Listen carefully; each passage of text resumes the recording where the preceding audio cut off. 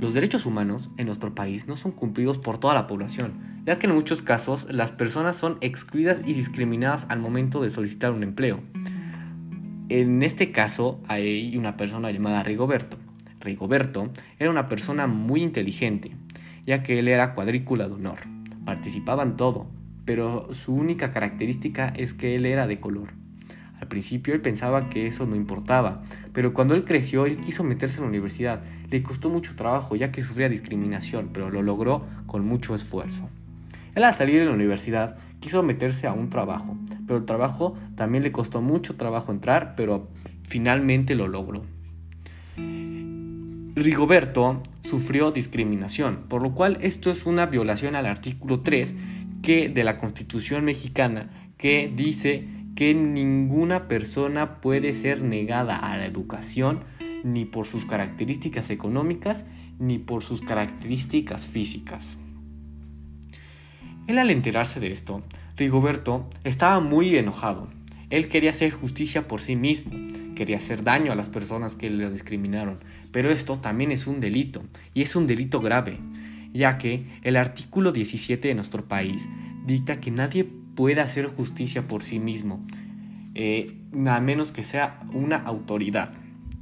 Rigoberto, al saber de esto, estaba muy enojado también, así que él quiso poseer un arma porque estaba muy asustado de que otras personas le hicieran daño, ya que todos se dieron cuenta de que Rigoberto quería hacer justicia, por lo cual él sabía que tiene el derecho a poseer un arma. De hecho, es el artículo 10 de la Constitución que habla de que cualquier persona puede poseer un arma en su domicilio siempre y cuando no tenga antecedentes penales ni antecedentes criminales, o sea que su historial esté limpio.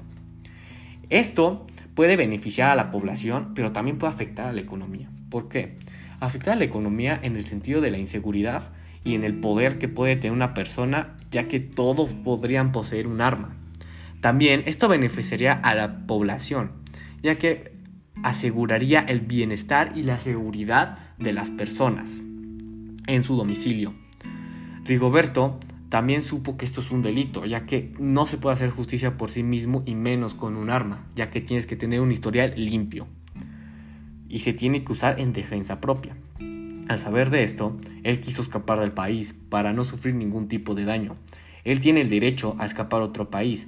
De hecho, en la Constitución, el artículo 11 de la Constitución mexicana habla de que cualquier persona puede emigrar a otro país por necesidades económicas o por necesidades o porque tiene miedo en su país. Rigoberto escapó a los Estados Unidos y no quiso saber más de su vida. Afortunadamente él pudo superar esto y no tuvo ningún tipo de daño.